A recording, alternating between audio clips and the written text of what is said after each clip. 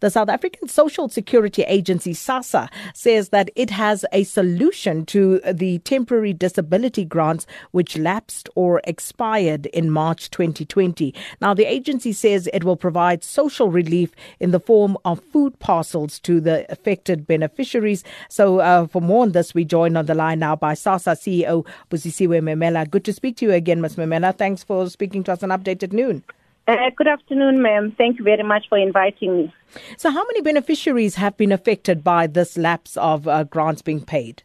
In terms of, I don't have the actual numbers of the people that were supposed to come to us in March and probably now in April, but the people that we are aware of that needed to come through for disability grants would be dealt with in each and every region.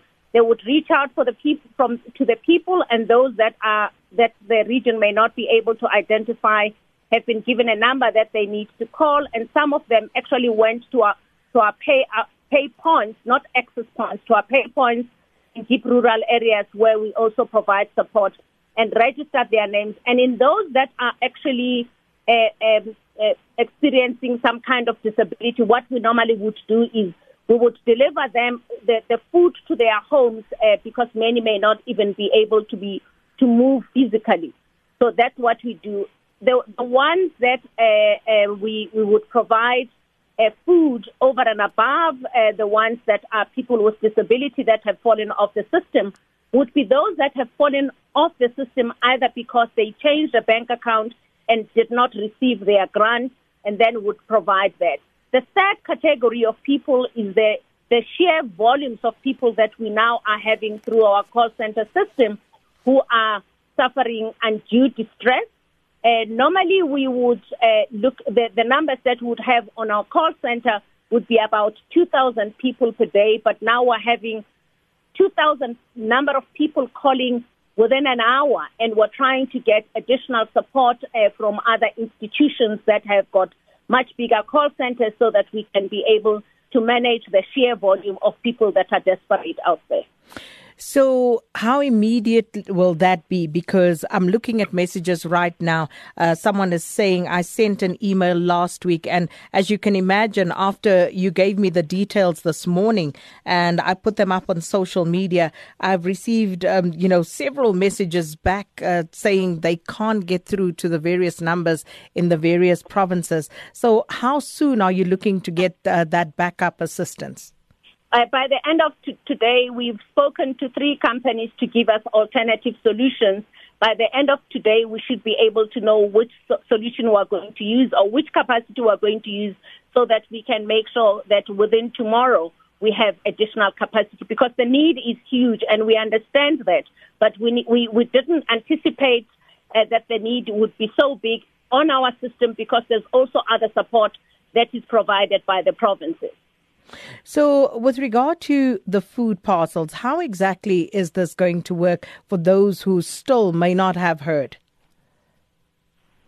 Those that may not have heard. We cannot go to people that have not actually physically applied to us, either through the call center or physically applied in our districts, because for us, we have a process that we use to actually vet as to whether the person is really experienced due and hardship, because we actually need to make sure that we have a trail in terms of being able to report on who we've given the food and how we've done that.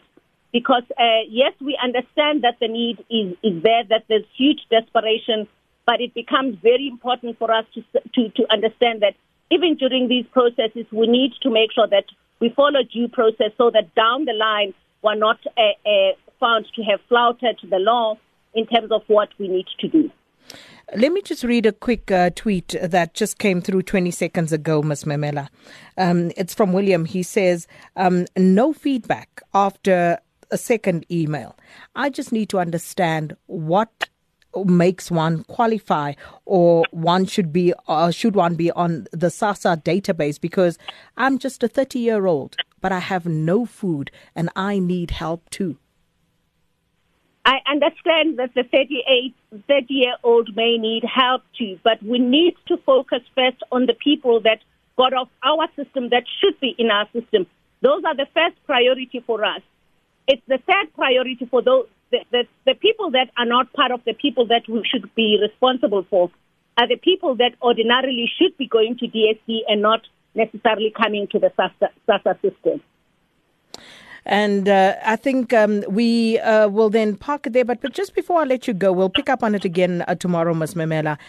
Have you heard of any allegations of abuse of the system, of political party members using this and distributing food parcels to their family members or those connected to them? Have you heard of any such allegations? The food gets distributed by our own people and not by political parties, because with us, we're a government institution that is non-partisan. So we would not give food to political parties or to individuals to distribute other than our own staff doing the distribution. So the question would then be, the possibility would obviously exist that your own members could be guilty of such behavior, not? No, I'm not saying it's impossible, but I haven't heard of any of our staff members being guilty of such. And if there is a situation like that, I would request that people actually send emails to my office so that we can have it investigated, because I know that things do happen out there, but we have a investigation unit, and if those instances exist, we will investigate.